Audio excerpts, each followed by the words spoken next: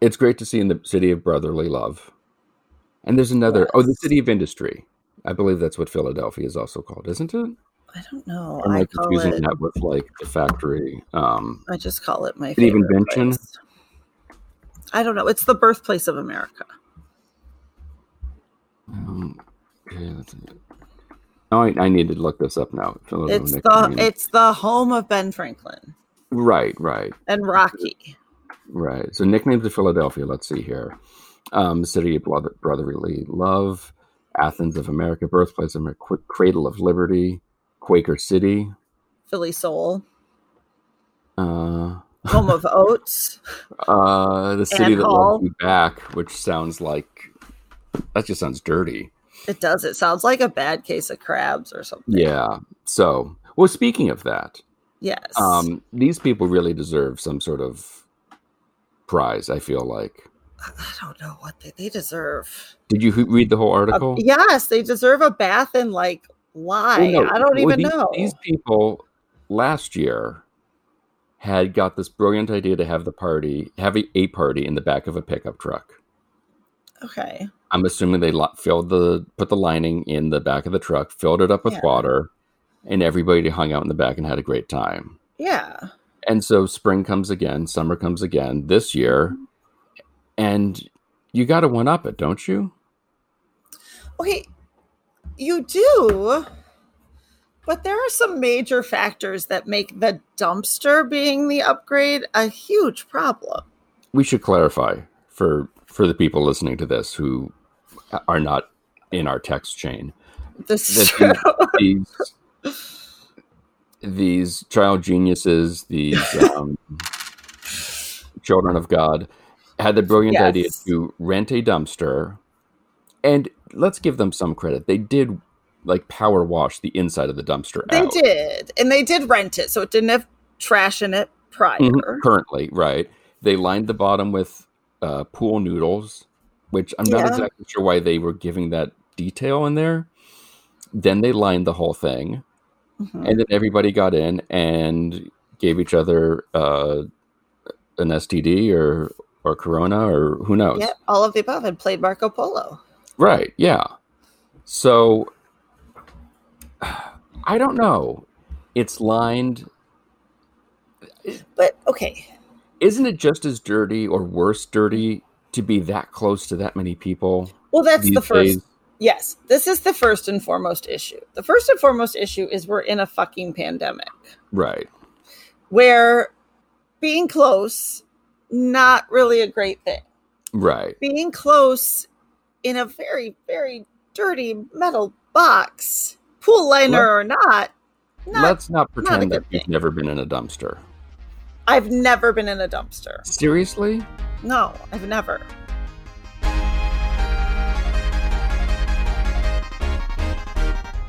This is Why, with your hosts, Heidi Hedquist and Luke Poling. So wait a second. This dumpster pool party, I just looked at this now, and I can't even remember who sent this to me. The dumpster pool party happened in 2016. I feel so... I don't know. This is old? This is old. So we can't even be mad at them? Oh yeah, it says updated 3 years ago. Right. No, they're definitely all dead by now, right? This is where it all began. The bats did not start the coronavirus. This is dumpster party 3 years ago. Yeah, is what started it. Right, and so I can't believe did Twitter steer me wrong? I don't know, but I just realized in rereading the article that the person who said we're not screwing around was the city's PR person. There you go. That makes me so happy. Oh yeah, Karen Gutz, communications director for the Department of Licenses and Inspection. She just must be thrilled somebody's calling her. Let's be honest here. True. And then the caption here on the photo. Apparently, a trash bin full of water makes a great swimming pool. Who knew? Like you've never been invited to one. I haven't. I'm feeling very left out. No, I'm saying just the author of this is saying it's very, I mean, I guess the dumpster next door is always greener then. And this is such like so there's the last line of the article. One thing is for sure, you can't wait to see what the block party does next year. Which is nothing, right? They're going to be an ICU at best. Right. And look at the photo. There's a child in there. Wait, are you sure it's not? Wait, maybe it's just Martha Quinn. No, that could be Martha Quinn. I think it's Martha Quinn. Very tanned. Martha Quinn. Is a topless, very tan Martha Quinn. Yeah, and then that is a child. In the left-hand corner, it looks like two people are trying. They are. Love is inspired. Yeah, there are two couples. Like, there's a lot of couples actually. Look at the dude laying on the floaty with the PBR and the girl. No, someone is. I know what they're doing for the party next year. They're having a baby shower. Well, and look at the people. Look at the people like in the foreground, the couple, and then there's the other guy under the one girl with the tattoos arm, and the other girl's like looking at like there is a whole lot of swappy happening there. Yeah. No, I see that. Is there a place you can put your key at the dumpster party? Because there is a definite key party. Maybe that's what Martha Quinn is doing, is just carrying a Ziploc bag full of keys so they don't get wet. Maybe what it is it's like the old thing where you put the dive sticks at the bottom. You drop all the keys at the bottom and you got to dive down and get them. Oh, interesting. Okay, the dumpster party's looking up now. But now here's my question. So this tattooed gentleman with the beard. Yeah, scratching his slice. Yeah, clearly in for the weekend from Brooklyn. Totally. Is that glass in his hand? Did he bring glass to a dumpster pool party? I think he totally did. That looks like a bona fide Pilsner glass. Yeah, that does not seem like a great... And there's a child there. Or Martha Quinn. Yeah. Wait, so... Well, it's no wonder that Chick in the Black is leaving him for the other bearded dude that looks just like him without glass. He's like the safe version. Mm-hmm. Yeah. And then actually, look at the photo. The photo itself is captioned. Apparently, a trash bin full of water makes a great swimming pool. We've been over that. Courtesy, Michael, whatever it is. Yeah. Courtesy. So Mike, I'm going to assume, was like, no, you put your arm here, you go there. Martha Quinn, you get in the corner, back over there. What was your first reaction when they came to you and said, we want to do a movie about you? I had that on my bucket list for a very long time. I always wanted to tell my story and tell it properly. I always have gotten annoyed through the years that nobody's ever done the story right. They make it bullshit. I'm the first one. Mm-hmm. You want a story? Here I am. I did it. I didn't have a blueprint, so I'm the one that can tell the story. So I've always wanted to just put the record straight. Tell you what it was like. It wasn't always easy. I had, hurdles to overcome and family problems and this and that, and I didn't make it right away. And so I wanted to show what it took for me to walk down the path of what I did, and nobody had done it before. So it's not like I had a blueprint that I could say, oh, that's what I want to do. That didn't exist. Right. So I just had to hold on tight to me. I had to hold on to who I was. And I'm pretty much like that now. I will not compromise for anybody. You had such foresight and strength and intuition and the ability to hold on who you are in a world where nobody seems to hold on to who they are. How did you manage to do that? It's amazing. I think it was both. It's a double-edged sword because when you're one of 5 kids, you are looking for your voice. Any big family person would tell you that. And I was kind of like the horse they didn't bet on. But I bet on me. I bet on me. I knew who I was and what I was capable of. I knew it from a tiny girl. And once I found my voice, I just wouldn't let it go. That's my message. Mm-hmm. And when I got my, I'm jumping ahead of the story, but it seems to be important right here. When I got my honorary doctorate degree at Cambridge University, which is just surreal. I don't even I don't have a diploma. So I had a speech written here next to me, and I looked at the sea of intellectuals. I'm going, how did I get here? And I just threw the speech aside. And I found myself saying the following. Then I cried. I said, it doesn't matter. I'm looking out at this sea of people. I said, it doesn't matter your color, your race, male, female, doesn't matter. Each and every one of you, your job in life, you have a light. We all have a light. Go in there and find it. Switch it on. And let nobody ever switch it off. And then I cried. That's my message to the world. Find your life. We've all got it, Yeah. And it seems like that's sort of the mantra you've kind of lived by for your whole career. Did you have that feeling going to London by yourself, coming out of Detroit? Yes, it was, I was always waiting for the tap on the shoulder. I'm not going to lie about it. And I've talked about it with many other people. What other word can you call it? It's called X Factor. Let's just use that as an example. Right. Okay. You sound like you're bragging. I'm not. I'm just telling you what I knew I had. Mm-hmm. And anybody that has it goes, yeah, because you just know it. You know it from a tiny kid.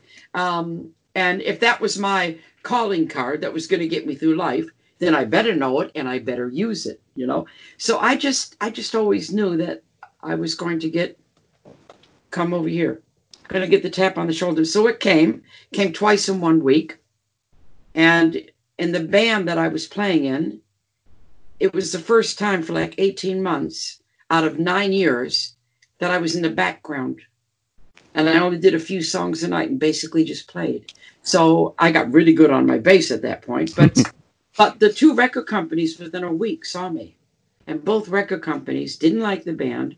I was at the back. I came up, did 2 songs from back. They both offered me a solo contract. So it's a no-brainer, isn't it, really? So when I finally found out, which my family didn't tell me, as you saw in the film, they didn't tell me that they wanted me, which it's bad because, mind you, I would have gone and made it anyway because that's my nature. Maybe it would have taken a bit longer, but somebody would have found me somewhere and I would have heard it. But I went. And it was very sad leaving them. Yeah, it was. I was leaving everything I knew, my family, my band, everything. But there was no way that I wasn't going to take this chance, So I just sucked it up and was lonely and cried myself to sleep and did what I had to do to keep my voice. And I am the kind that will not compromise myself for anybody. I won't do it. I won't. Well, then consequently, you changed the world. By honoring your voice, you opened up a pathway for so many other voices. I know. And I was saying to somebody a little while ago, this is all hindsight because I didn't do it thinking I'm going to do it for the girls. That wasn't even in my head. All I was doing was being me. And I didn't know this was happening until it happened. And then I went, Jesus Christ, what did I do? But as hindsight, you look back on it and, you get people like Debbie Harry and Cherie Curry and Kathy Valentine. And Cherie gave me an award at the She-Rock ceremony and she started to cry. And I just kind of went. And then I was doing an interview with Kathy, who also gave me an award in Texas, and Cherie. And we're talking, and Kathy started to cry. And I'm going. Then I had my friend from the Baby Alamos, Susie DiMarchi. She came over, stayed over, went up to the ego room, and she started to cry. So when I look at these things now, what I realize is I think without meaning to, I gave permission for these women who didn't fit anywhere. And all of a sudden they had a place they belonged. And that's why they cry. I called out to them. I said, you can do this, not knowing it, just by being me. So that is a pretty wonderful thing to take to my grave when I go. Yeah. And did you have the feeling that you needed to ask permission? You didn't. Did you? Who was your sort of the person you looked up to and said, if I could be like that person? I didn't ever ask any permission for anything in my life. And I've been told by some of the toughest people in the business that nobody tells me what to do, but you can suggest. And don't I look guilty? That is a guilt. I know that makes me laugh because I know I am like that. I don't do gender. I never have. My hero was Elvis Presley from the time I was 6. And I watched him on TV, and I had the light bulb moment at that age. This is absolutely true. I went, I'm going to do that. And I knew it. So I just always, I knew I was different. I knew I didn't fit anywhere. That's the thing. When if you don't fit anywhere, you got to find a place to fit. So I created my own niche.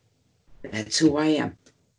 It's amazing. So Luke's going to laugh at me. Here we go. I grew up in Detroit. I'm in Detroit right now.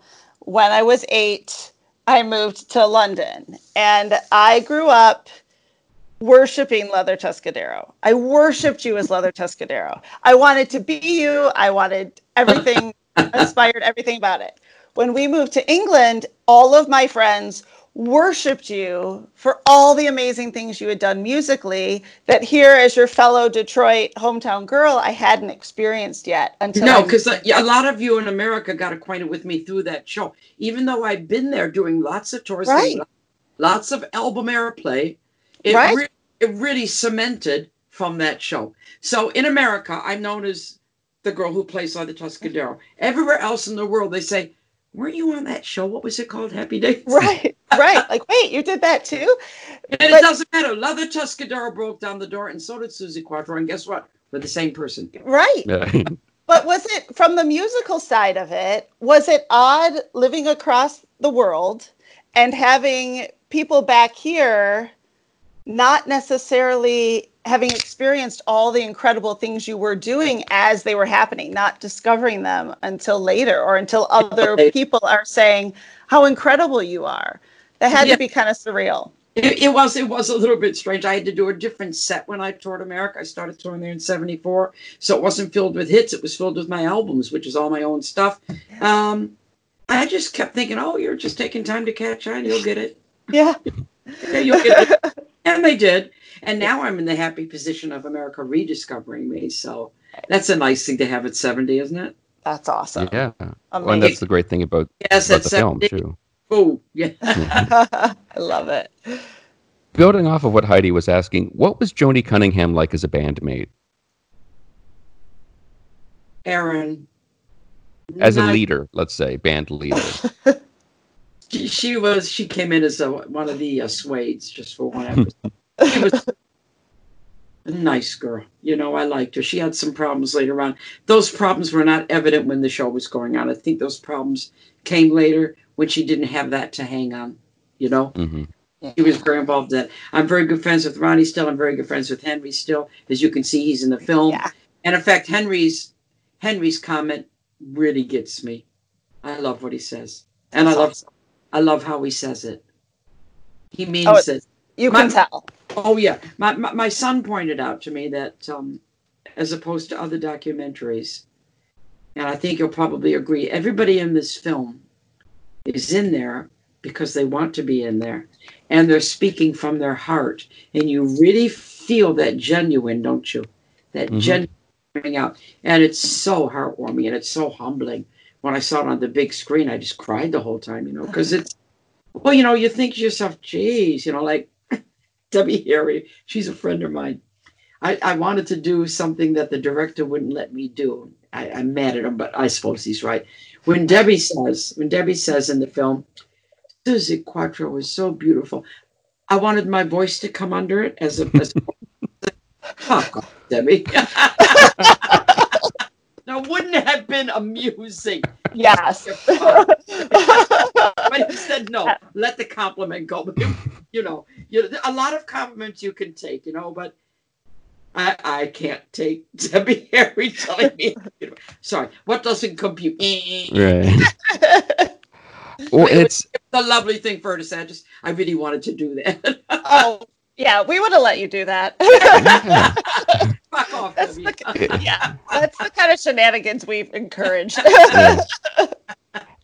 And you did a This Is Your Life on the BBC, and this film is essentially a This Is Your Life. I mean, you've had now twice the sort of Tom Sawyer version of getting to sit there and listen to everybody speak your praises. I mean, that's got to be really nice and fulfilling. And to see, in 90 minutes, here's your whole story and here's the reach you had, like we were talking about earlier. It's amazing. It's amazing. That's what affects me when I watch it on the big screen. I just go, yay, yeah. I have in my house an ego room, right? Everybody should have one. And this is how I've survived all this. And I'm very normal, as you can see. I'm a very normal person. Right. I get, one of my friends went, she's not here anymore. So, to you. I have to go up. This is how I handle my life. The ego room is on the top floor of my house. So you go up 2 flights of stairs. And on the 3rd floor where it is, it's crooked. The wall, you can bang your head. It's an old 15th century house. So you have to be very careful to get to this ego room. And then you get there and there's a very heavy wooden door. And I had a plaque made. And it says, ego room, mind your head. And you go in and it's full. On the table, you see the red book, This Is Your Life. So poignant. It's got clothes down one end, suits, lots of different jumpsuits, jacket from Happy Days, all the different clothes, 3 bases in the corner, videotapes all in order all the way around, CDs, DVDs, pictures in every single space available, stage things, scrapbooks, what do you call them, the passes, everything. Mm-hmm. And you can go in there and sit there and you can enjoy everything Suzi Quatro. And it's very quiet up there. It's the quietest room in the house, which is funny for an ego room. And then when you come out, the important part is, for me, is I close the door. Yeah. And that's how I handle this business. I love it. That makes sense. I mean, I've heard stories of Neil Young going into his archives and being surrounded by every recording of Cortez the Killer and basically saying, I got to get out of here. This is creepy. I mean, it's similarly where it's like, I can visit, but I can't stay long. No, I can't stay long. No. Yeah. It's just, but it is a beautiful room. I love it up there. My granddaughter was helping me do it. She was about 12. My daughter was here. She helped me, and then she went home. My granddaughter stayed, and I gave her the job of taping some pictures back into scrapbooks where the tape had worn off, So she's taping for about another hour. We were at it all day. And she turned to me and she said, Grandma, I have to go downstairs. And I said, what's the matter? She said, I can't look at you anymore. That's amazing. That's great. What is that like, being able to share such an amazing legacy with a granddaughter, with a grandchild of any gender? She loves it. Oh, she loves it. When I go out with her, I get stared at a lot because, I'm very known. So my face, even I had a mask on. I had a mask. I couldn't believe it. I had a mask on in the shop just yesterday. And I said something to somebody. She went, are you Suzi Quatro? I said, are you kidding me?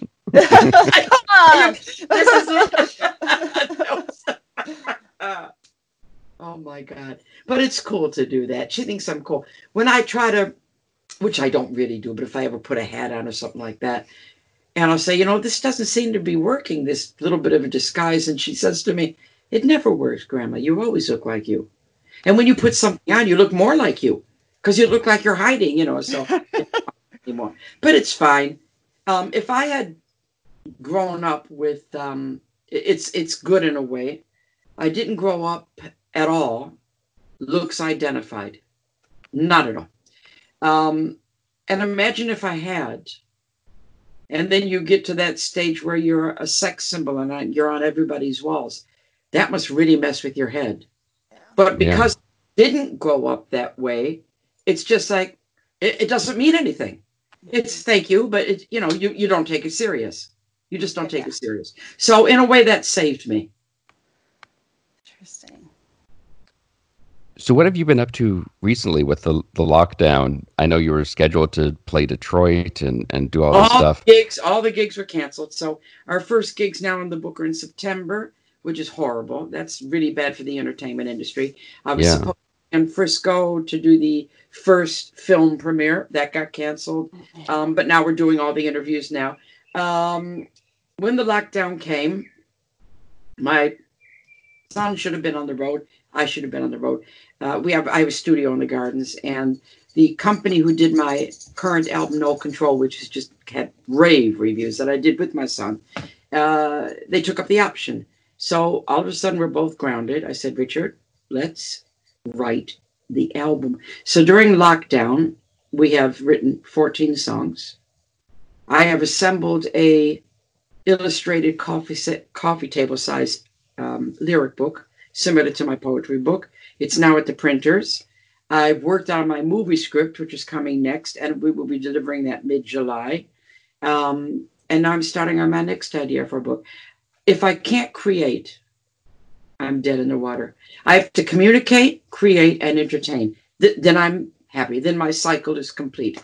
So I've been using my time. I've been doing bass lines on the internet, Susie Quattro's bass line. Everybody's loving those. I've been doing Susie Sunday specials where I play a song at the piano. So I tried in my own way to lift the mood as the entertainer that I am.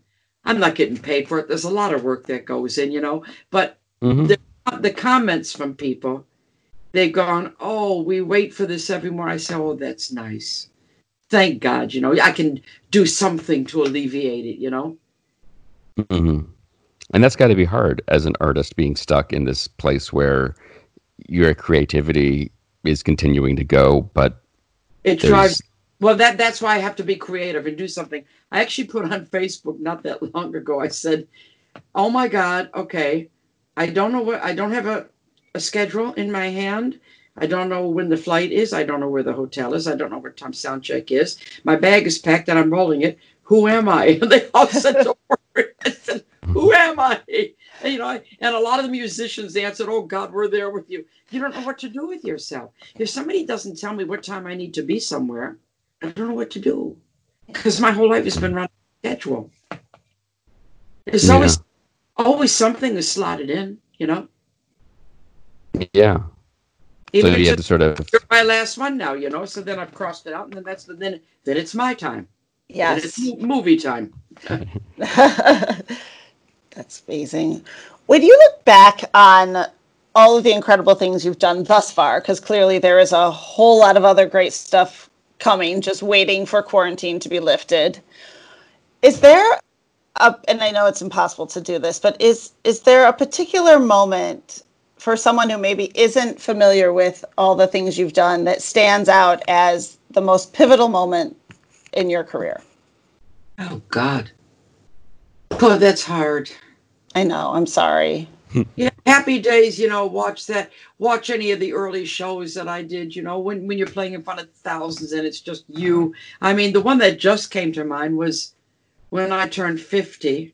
I was doing the biggest outdoor gig in Germany, and I played to 22,000 people on my 50th day, and they brought a cake out. That's pretty cool. That's pretty awesome. If you're going to turn 50, right? Do it that way. There's been some pretty wonderful moments in my life. A lot of them are in the documentary. The best place to start is with my hits. Start there. Yeah. And then you get to know about me and you educate yourself. And I would say don't watch Happy Days till you're further down the line of who I am. And then I slotted into that and how that became part of me. And I'm Dr. Quattro now, I know.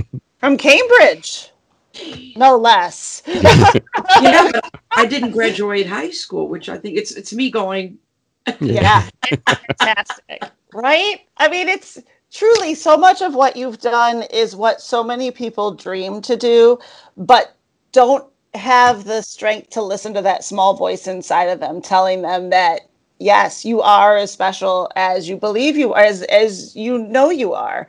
And just to hear that story and hear how you've done that, I think is so inspirational for people to go, you know what? I can do this. If she can do this from Detroit and move to London by herself. This is what all the girls say. I gave them permission to be something different. Right. How great is that? Oh, my God. You can be anything you want to be. Mm-hmm. I'm all for that. Stay true to yourself. It's all your. There's a song on my current album that everybody agrees. Everything I've written so many songs. If you say to me which song is you'll have to play that. It's me. And it's called No Soul, No Control. It's the first track on the album. And there's a video of it on YouTube. Awesome. The words are completely me. I've never written a more true song. And it's what we're discussing. That's what made me think of it, Awesome. Love it. All you got is you at the end of the day. You got you. Yeah. Yeah. Yeah, that's it. It's true. Why do I think I'm talking to you? Because I'm watching your face. I'm a real good people reader, so I'm watching you. and you're relating to that big time. Yeah, for sure. Yeah, for sure. No, it's amazing. And it's so true. It's so true. And people are scared of themselves. I think a lot of times. Yeah, they are. There's one line in the movie. Whenever I hear it, I go, it confuses me. One of my sisters says it, and you'll get this. She says, "Oh yeah, Susie's always going. She won't let anybody stop her. Not her family, not her husband." And I'm thinking, as soon as she said it, I went, "Why would Why would anybody want to stop anybody?"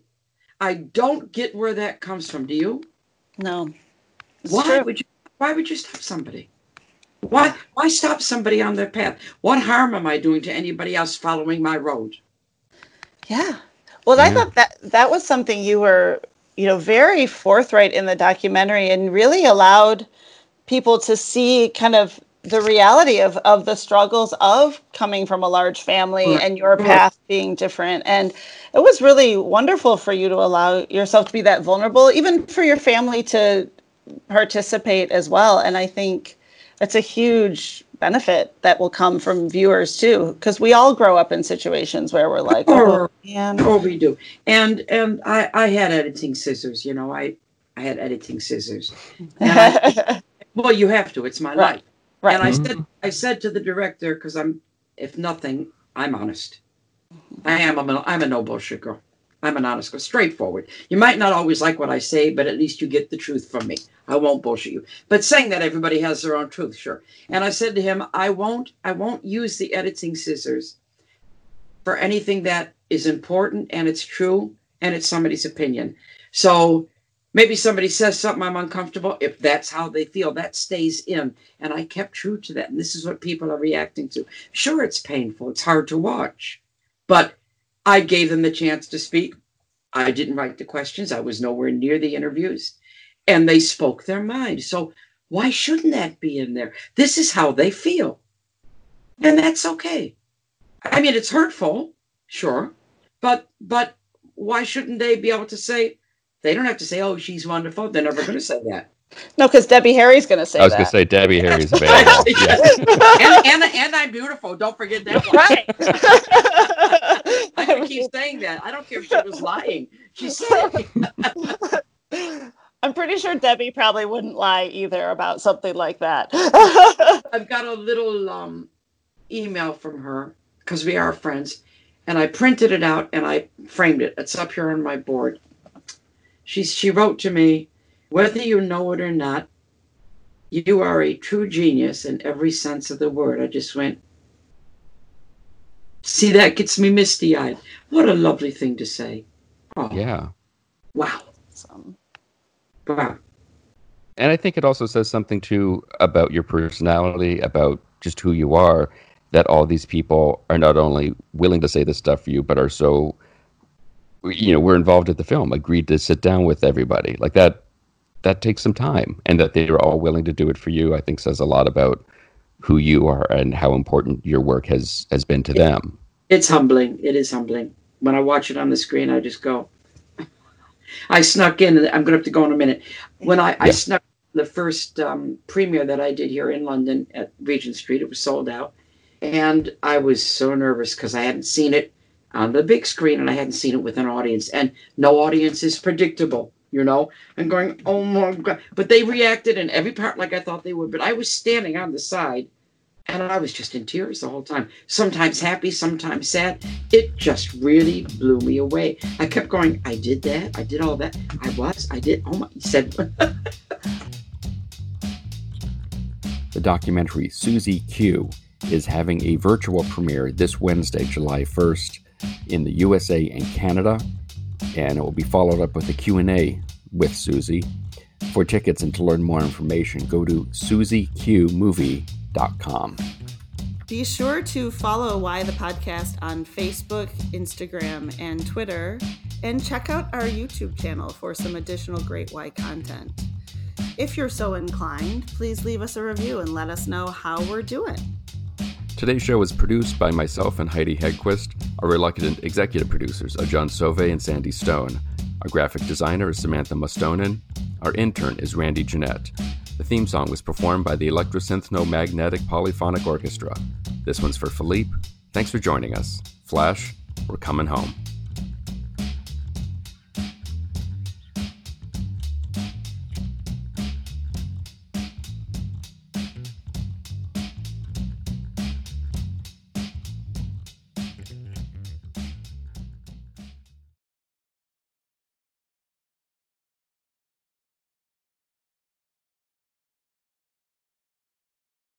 Nigel, is that you? Are you here, Nigel?